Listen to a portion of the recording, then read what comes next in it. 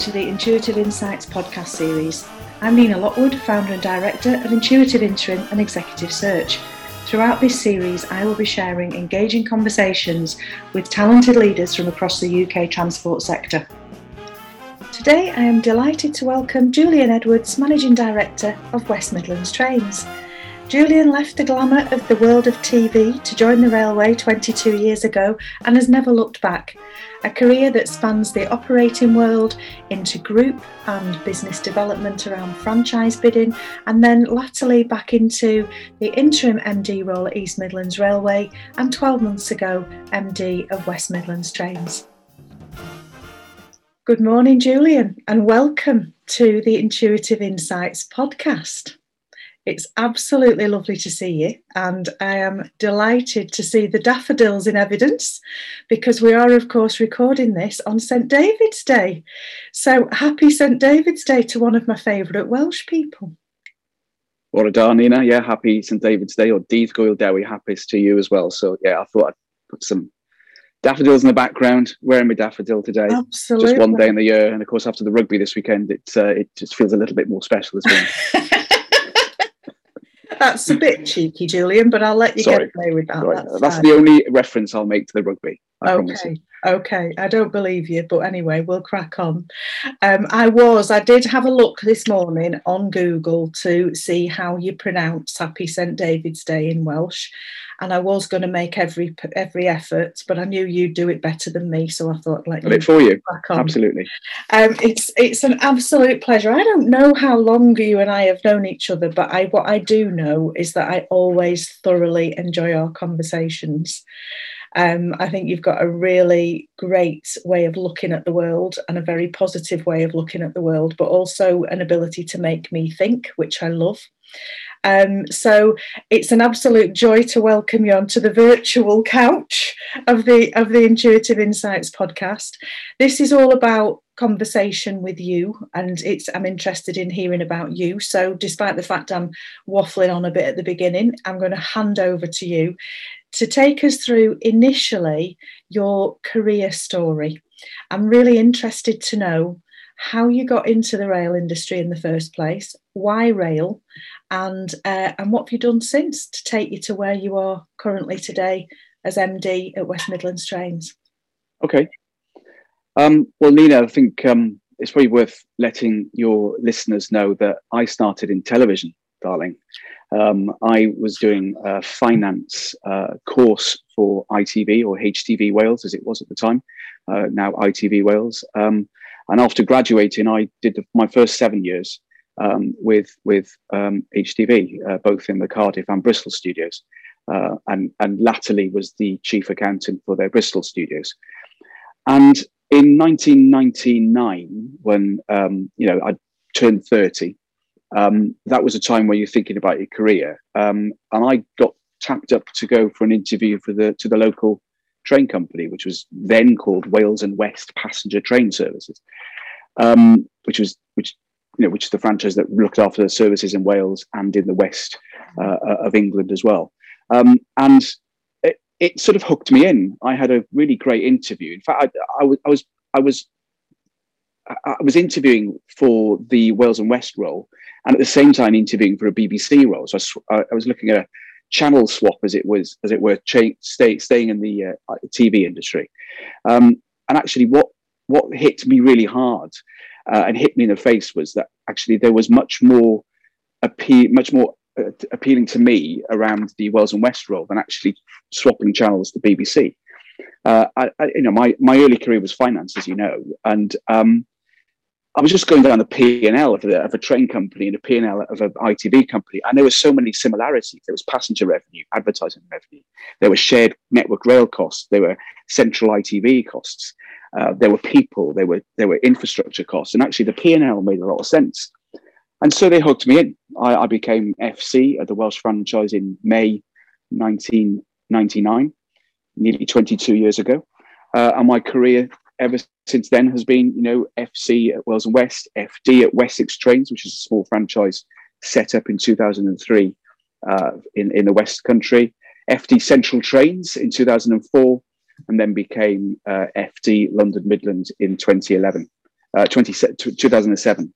And then in 2011, I left Talkland, as it were, to go and join Abellio in the UK group, where I became the CFO, latterly development director, and of late have been the MDs of both EMR when it started with 6 months before we waited for Will to join us, and then West Midlands Trains in the last 12 months. So it's hooked me in. 22 years later, I'm still here. Absolutely. And this is what I do speak to so many people who join the industry and think they're not going to be around for long. They'll just kind of join and see what it's like. And there are so many people, I would definitely go so far to say the majority of people that I speak to have very much the same experience as you. Once you're in, and I feel exactly the same, once you're in, then you wouldn't necessarily want to go and work for any other industry. Oh, absolutely right. Absolutely right. What, when you say it hooked you in, and I get what you're saying about the similarities in the P&L, so that's kind of, the black and white of it, if you like, because, you kind of come in from a similar situation at HGV into a train company. But, from the outside perspective, one of those roles sounds quite glamorous and the other really doesn't. So what was it? What has hooked you into the rail industry? A lot of people ask me that question. What on earth are you doing leaving TV to go and work for the trains? And actually, I think two things for me. Our customers in ITV were very, very faceless. They were sat behind a TV. You really didn't know whether you'd watched the program, Nina, or whether somebody else had watched the program. And so you didn't know your customers. They were just digits on a report on a Monday. And rail, you suddenly got that sense that you can see the wheels turning, you can see the customers, you can see that you make a difference. And I think that's the first thing I'd say. And also, secondly, I think that I can't speak of ITV now because I've been out of it for 22 years, but certainly in the time that I've worked in this industry, Wales and West and Valley lines became two different talks. Central Trains went through a massive change. Remapping was huge back in my early career. I think it's an industry that has changed massively, has embraced it even more this year, and we'll come back to that, I'm sure. But it's the people. I think the people that I've worked with in finance in rail, in wider management in rail, on the front line in rail, sort of just was a more attractive a subset of people to work with than I'd been used to in ITV. And so you see more people and you work with more people, and also you see your passengers, which are important, particularly when you get to a role that I'm in now. Yeah, absolutely. And we're all ready to see them again, aren't we? Let's face it. And it's a really good point, and one which I hadn't really thought about, to be honest. But yes, you don't know who's out there. And I suppose it's like, when you're delivering, I made my debut at the National Rail Conference last week. You did. And that is a weird situation because you can't see anybody. You just kind of, you're on your panel, so you can see the three people that are on it with you, but you don't actually know whether anybody's even listening. And ordinarily, you'd be getting some heads nodding or some smiles or some kind of something back. Or booing. Yeah. Oh, no, none of that. None of that. So I agree with you, completely agree with you. And for me, the passion that people have in this industry for what they do is incredible and it's infectious. So Indeed. I can completely relate to what you've said there. And you've kind of come out of the finance role into the managing director role. I'm going to ask you in a little bit about your learnings over the last 12 months. So not only have you been going through what the rest of us have been going through in terms of being on the Corona coaster, but you've also obviously taken on West Midlands Trains operating company. You had some exciting challenges and opportunities with your stakeholders, didn't you, when you arrived? So again, we're talking about the people aspect of it, which is interesting. But as we move forward, Julian, so we've kind of obviously we've been through the massive crisis last year. We kind of we've got the EMAs in, then we moved to the IRMAs. We're kind of okay, some kind of little teeny weeny bit of certainty until certain date points are met. I think we all agree that we've got opportunity ahead in relation to the industry.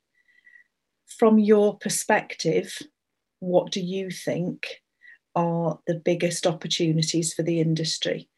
And if I gave you, it has become tradition now on the podcast for me to get my fairy godmother wand out my bag and say, right, I'm going to gift you 3 wishes.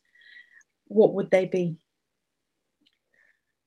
Blimey, Nina, that's a lot of questions. Let me go back to your first question first, which is, what are the opportunities that we've got in front of us? And I'm going to use West Midlands Trains as an example, actually, because I think it helps me frame my view on that.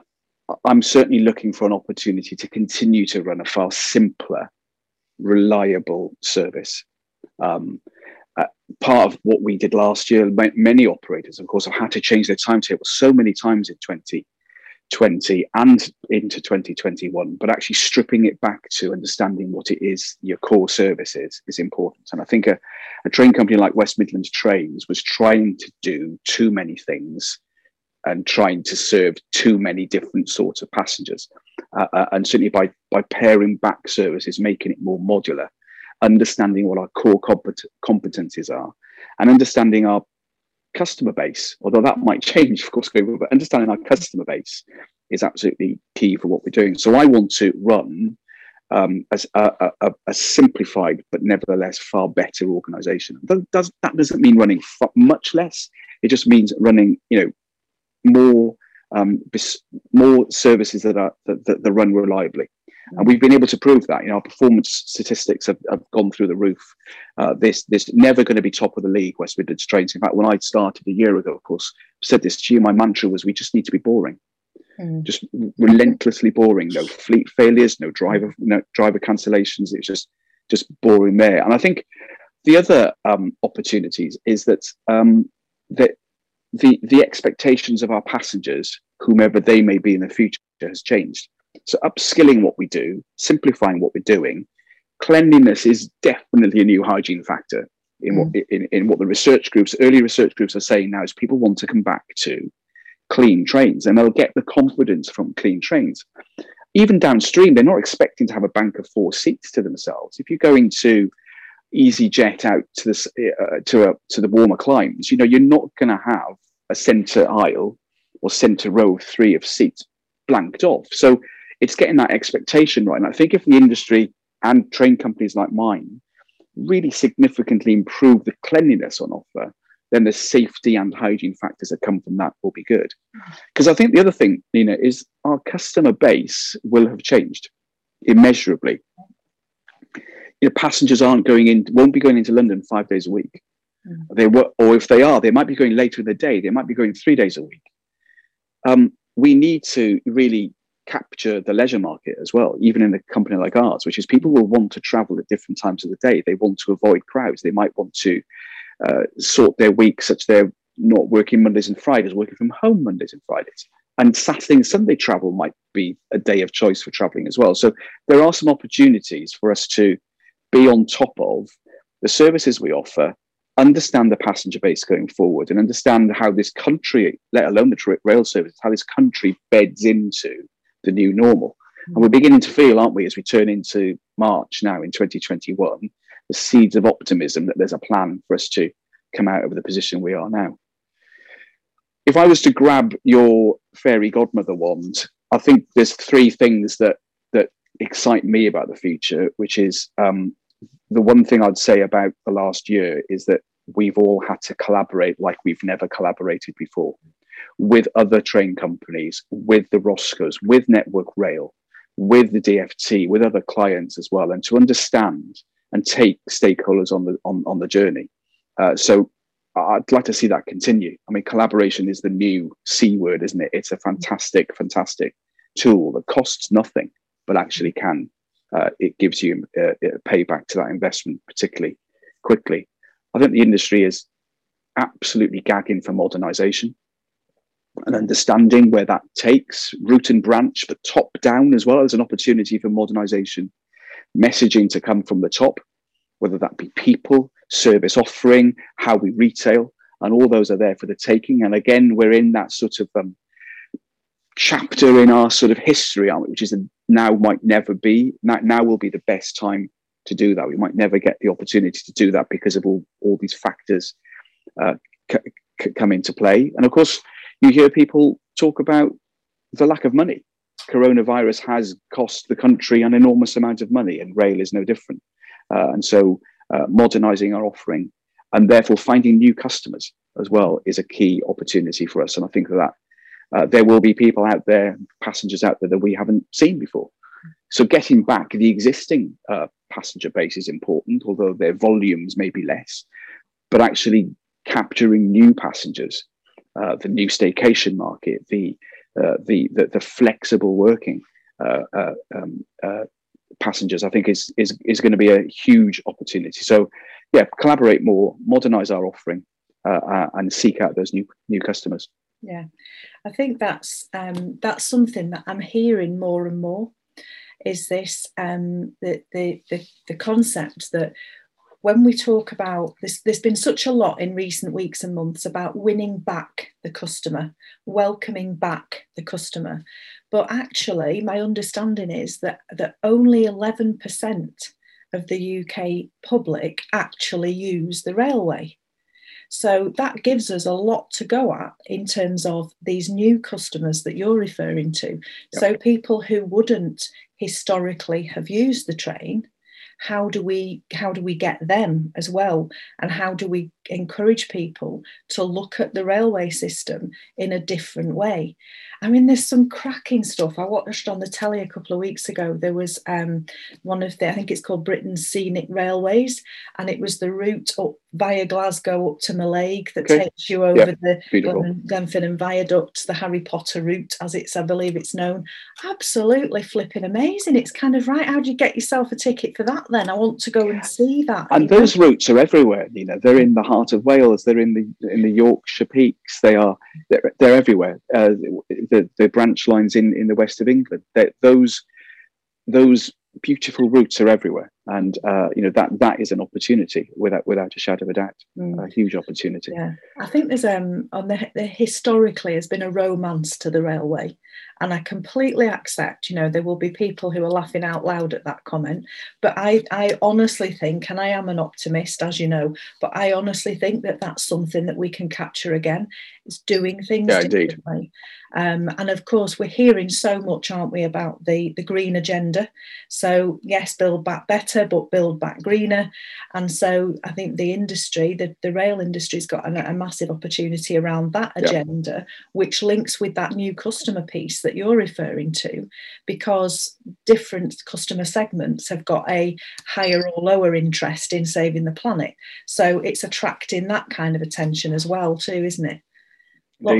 Indeed. And there's a huge opportunity in my particular train company, on the green agenda, which is the existing new trains orders when the franchise was aborted. Those trains are around the corner, and that's cleaner, greener, more capacity. Oh, there's the cat. Just those are great opportunities. And actually, in fairness, in spite of the turmoil of the EMAs and the IRMA, those sort of investments are still coming. And I think that's an important point to capture, that brand new, cleaner and more capacity trains around the corner, and it would be a real shame for us to forget that and not utilize that investment wisely. Yeah, absolutely. And I completely agree with what you were saying about we're seeing some green shoots now. We're seeing some signs of optimism. I know in the newspapers at the weekend, the announcement about the new flexible ticketing process, which Boris is telling us is going to be out certainly by the end of June, so people can start to take advantage of the savings that's coming with that. So that makes me feel like, gosh, right, we've got movement in an area that, for goodness sake, give it a try, isn't it? Give it a try. Yeah, we've been waiting a long time for this, so it's kind of that the modernisation bit. So maybe Boris has got a magic wand as well, although we'll not dwell on that thought too long. No, let's not. So in terms of the last 12 months, we have all learnt a lot, I think it's fair to say. And whether, you spend a lot of time reflecting back on that or not, there will be things I know that stand out for you in terms of what are you doing differently? How is life different for you? What bits do you want to keep hold of? And what are you looking forward to as we move into, and I apologise for the phrase, I can't think of a better one, but into new normal? Yeah, I mean, what a year, Nina. I look back at 2020 and I rocked up in Birmingham in January after Christmas, having just done a 6-month stint in EMR. And what a very different environment I went from to there, as you rightly say, wasn't a happy place or a happy position it found itself in at the start of the year. I started the year business in a remedial agreement with the department, with a local mayor who was frustrated at the end of his tether. And actually, pre-COVID, we were building back that confidence. I was firmly glued to the naughty step and I had to sort of, look at how that business could actually re-win the confidence of its passengers and its stakeholders, and of course the client. And we were making the right sort of strides going forward before coronavirus kicked in. And I think that coronavirus actually has helped me put some breathing space and order into the business. I was very fortunate that I inherited a team where there was some retirees, people coming up to retirement, and I've been able to change the team more or less top down. The FD is the only day one survivor now of the team. He takes a lot of pride in that, actually, because he's got that continuity. But the whole team's been changed. Some before my time, but some certainly during my time, and that's permeating through to the heads of as well. We've got a really good bank of heads of supporting us in West Midlands Trains. But actually, if I look back at coronavirus, I'd say comms has been absolutely key. We've absolutely just upped our game on comms, and whether that's to staff, to stakeholders, and customers, and we've used comms as the lever to communicate so much more effectively with our staff in particular. The Q&As on coronavirus, the Q&As on wearing PPE, on how we operate safely. We just used it consistently, and I get great feedback from colleagues at West Midlands Trains about how they look forward to the MD brief, how they really take notice of every brief that we send out now. And it's fantastic that people hear news about the story from the correct channels, not from the jungle drums or making it to go along. And it's been a bit of a roller coaster because some of these things that have happened quickly, and we've had to respond very quick. So comms has been fantastic. I think we've learned also that we are 10 times more resilient than we ever thought we were. 12 months ago, people were saying, well, that can't be done, can it? We can't change a timetable unless we've planned it 6 months out, and we have farmed all of our planning colleagues away for a month and thrown the key away. We've changed timetables in weeks. And we've changed timetables up and down, and schools in, schools out, retail coming in, eat out to help out in the summer. That was evening services, and it's just been fantastic to see people pulling together, and changing timetables quickly and responding. And so we are definitely more resilient and flexible than we are. I think we're all further up that change curve than we give ourselves credit. And that's, even a complex talk like mine has changed and been flexible. And I think the other thing I've learned is I've learned to balance my life a bit better. I think, Nina, it's you learn to, we've all learned to use Zoom and Teams effectively. I've hired senior people on Teams. I've received a resignation in a meeting from Teams, and you just think, okay, this is the way of the world now. You just need blinking good Wi-Fi, and then you're away, aren't you? So, and me personally, I've enjoyed being home more because I've been out and about on the road quite a bit, and that's something I'd like to keep a little bit. I can balance it more going forward, because I think, I've thought more. I think you realise that travelling, even on our Great Rail service, from home to the offices, 2-hour journeys, they're actually quite disruptive. And I think I've certainly felt I've become more productive. Yeah. Even if my first couple of calls in the morning are, I'm suited and booted from the waist up, but the rest might be pajamas or trackers or whatever. And then, but it means you've lost all that traveling time and you hit the ground running. So I'll miss that. But I think getting the balance right will be quite important going forward as well. Yeah, absolutely. And we're hearing a lot, aren't we, about hybrid working, and people having the opportunity to work flexibly and to decide what works best for them. And I know I spoke to one of our colleagues in the rail delivery group months ago, actually, when they were looking at their office space and changing it from being a place where you go to work to a place where you go to collaborate, to come back to one of your words earlier. And I think that early days, so last March, April time, there was lots of talk about, we're not going to need big office spaces. People are just going to all work from home. And I think what we've seen is that actually quite a number of us are really quite desperate to get back out into the world again, and start meeting people and having those face-to-face meetings. But like you, I think that the Zoom and the Teams platform has made us all quite a bit more productive once we've got into the swing of how to use it. Because I know I certainly had a period of time last year when I was literally 12 hours a day doing this, and that was kind of like, whoa, by the time you finished in the evening, you're fit for nothing. So I think once you've kind of worked out where your boundaries are and got used to that working from home rather than, as Peter Hendy calls it, living at work, once you've balanced that out, it's really great, isn't it, for your well-being and for your, that getting that balance in your life. Oh, you're absolutely right. Absolutely right. Yeah. So one of the things I'm always keen to ask people is, in terms of as you've gone through your career, I'm really interested to know about role models. So whether that's people you've worked with or other people in your life, or, famous people that you've read a book about or seen a film about. What, in terms of leadership, Julian, who inspires you, or what inspires you, and what's important? I've been very lucky in my rail career, certainly, coming up to 22 years, to have worked with some superb leaders. And I've just list them out for you, if you indulge me for a minute. Started on the railway where Chris Gibb was my MD. Soon after that, Dominic Booth featured as the MD. So that's Dominic the first time around.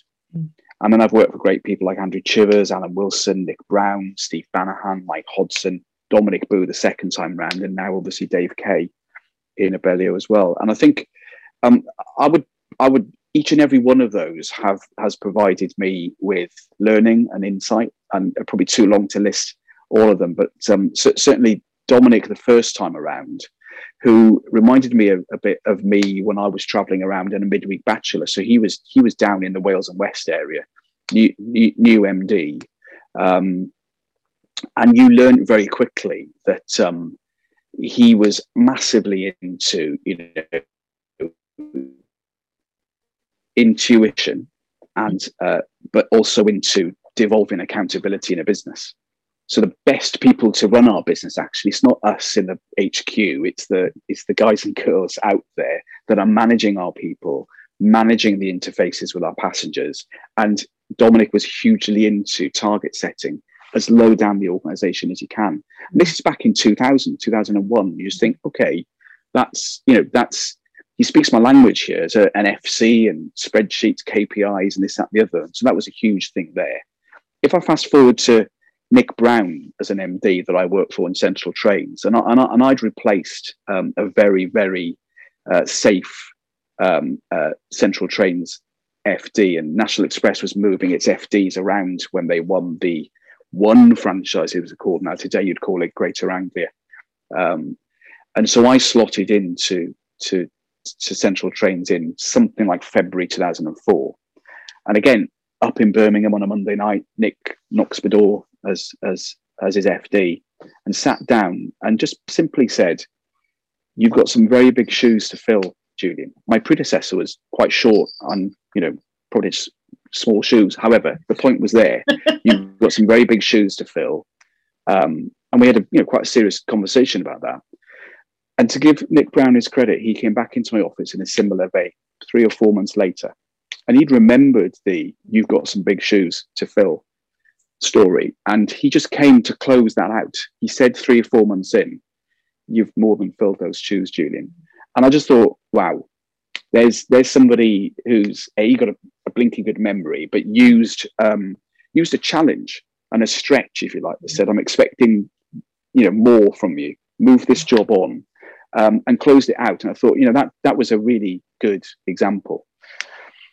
And then, when my time was done at Tox, when I was looking to move my career further at the end of 2011, I was just, Dominic was looking for a new CFO in Abellio, and we had a couple of chats, and it was a very easy move for me. It was like going home.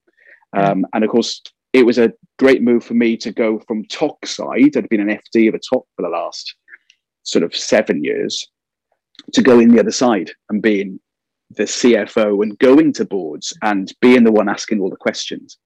But I learned very quickly then, because it's been one of my mantras, that you're only as good as the people that work for you, or in that scenario, or the relationship you have with people. And because I understood what it was like to be the Northern FD or the Merseyrail FD or the Bus FD, because I'd been that FD myself. And I worked that relationship with those FDs and the wider board. And, I just loved that first job I had in Abellio, just going out and about and just getting to know the businesses. It was fantastic. So, So I've learned from all those MDs in over time, and I can probably cite some MDs that I've worked from in ITV as well. But actually, the ones I remember, that is a Hall of Fame. Chris Gibb, Andrew Chivers, Alan Wilson, Nick Brown, Steve Banahan, Mike Hodson, Dominic Booth the second time round, Dave Kay. And people like Tim Shoveler. I worked alongside Tim Shoveler in Wessex Trains. He was a new ops director. I was a new finance director, first finance director, and Tim and I have different conversations now. He's regional director for Northwest and Central, and we have a big relationship with that region. Yeah, of course. And the stakeholder stuff is so important, isn't it? And I do remember when I came into the industry 8 years ago, I did have a bit of a wobble kind of a couple of months in, because the more conversations I was having, the more I was realising that everybody knows everybody else. So despite the fact that there are thousands of people that work in this industry, it's kind of, to coin a phrase, it's a village, isn't it? It's a village. Everybody knows everybody else. I think luckily for me, there has been that kind of, I worked with him 20 years ago, and actually, a lot of water's gone under the bridge since then, and skills developed, etc. So that's where I come in now. But I remember having that thought, and just to kind of that list that you've just gone through, it's like it's like the Hall of Fame, isn't it? Yeah. These names very, very lucky that keep popping up again and again. It just occurred to me actually that when you were talking about that I'd like to just take a little step back into the career story, because you obviously mentioned in your kind of your pathway through that you'd done the business development director role for Abellio, and that's where we first met, when you were doing that role. And so we're in the thick of it in terms of the franchise process. And, in the thick of it again now, to some extent, as we move towards whatever it's going to look like in the future. There must have been a heck of a lot of learning around that, Julian, in terms of putting bids together and kind of deciding how that was going to look and being such an integral part of that. Is there anything that stands out to you that you kind of think that you use now, that you kind of learnt from those days? That's a fascinating question, Nina, actually. As you say, you go around full circle. I'd done a stint of bidding for National Express on loan from Central Trains. And that was the sort of model that NX used, really, which was they'd pinch people out of the Tox. They'd not necessarily backfill you sometimes, but certainly the last bid I did, I said, you must backfill me, because it's particularly I got to a director stage at that point. And I think some of the bids that I've been involved with, certainly as development director recently, working backwards, East Midlands Railway, West Midlands Trains, a bit of the Welsh bid in the middle. Actually, learned a lot from that. Yeah. And then in my CFO role at Abellio, being involved with the Northern GA bids as well, is what I've probably learned from that process, and it's probably why we're facing reform, isn't it? Is that I'm running a business now, Nina, where the exam question that was set by at the time that bidders were bidding for it is completely the wrong answer, and that's not just COVID and coronavirus. It was an exam question that that was all about capacity. It was all about new services. It was all about filling the network. Yeah. And the network's superbly more resilient again than we think it is, because it did take a lot of that. And therefore you had bids where, new trains were ordered, top line revenue was growing healthily, would pay for the investment. But when I look back now, what is it that every MD in a land wants? It's resilience. It's it's reliability of service. And now, as we go into a new phase, it's not necessarily about capacity. It's about different hygiene factors and growing the revenue back in a very different way. Mm. And also right at the precipice of modernising the industry. So I think you do get into that exam question mentality. You've got 90 days as well to bid for something, and I think that model will disappear out of the window pretty quickly. I think there'll be a far more collaboration in the way that you, as organisations, devise your solutions for the problems that we face. And so you do learn from that. It's very easy, isn't it, in this role, to bash bids. And I know every group, every bunch of new teams that weren't involved with a bid to say, "Ooh, bloody hell, put this in the bid here." And of course, but actually you learned, don't you? That was answering an exam question. Yeah. Points made prizes, points and good prizes won you business. Yeah. And it's how you dealt with that was the issue. And I think the other thing I would say is that, those exam questions that we answered, they probably catered for too much change too quickly, and the industry and the wherewithal in the BAU found that level of change and capacity to change couldn't catch up with it.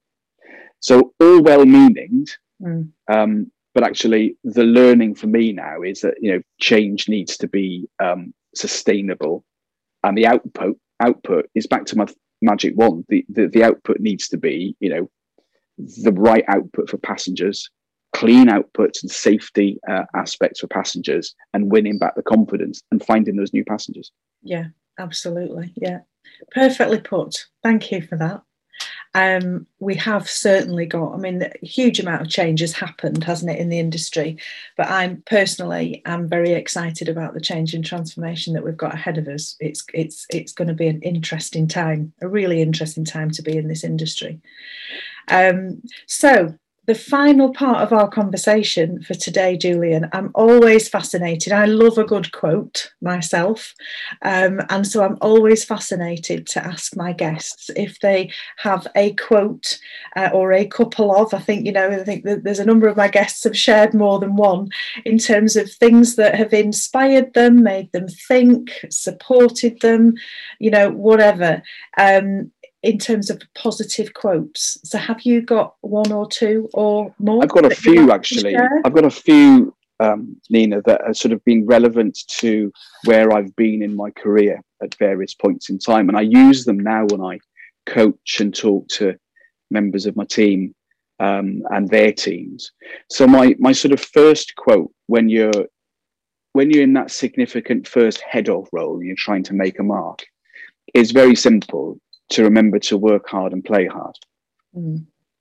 That's when you invest in yourself. That's when you make a name for yourself. And I'm really excited about some of the heads of we've got in West Mids right now that are really just making a name for themselves. They're rolling their sleeves up, but they also know how to interact and how to play hard. There's not we're all looking forward to that first beer, aren't we? Absolutely. So that's my quote when you're on the up and you're making your mark. When you get into a senior position, when you get to managing a cohort of senior people. My next quote is, again, it's simple, but you're as good as the team that you've got. Yeah. And that applies in all parts of your career, but certainly my experience in West Midlands Trains, I love my team. My team, we are so tight and we will do anything for each other. There isn't a fag paper between us, to coin somebody else's phrase. And I think that's so important. And that message is beginning to permeate down in our organisations now, which is, we've changed the top team. We're addressing our heads of. We've got a great bunch of 32 heads of in the organisation. But it's important that they now understand you're as good as your team. Yeah. And as you start going down organisational layers is where you start getting, misalignment with goals, objectives, bigger picture. So that's my once you've made it quote. And then I guess in the thick of it as we are now, my last quote is, it's a bit of a statement that sort of says, so after 9 reasons that we can't do something, please go away and find the 10th reason where we can. Love that. And that's a bit of a David Franksy one, that is. I learned very quickly when he was the chair of some of our central train boards that you could always prepare for the 10 things you thought David Franks was going to ask you. And the bugger would ask you 11th thing you hadn't thought of. And then you learn not to black it in a board and say, let me come back to you.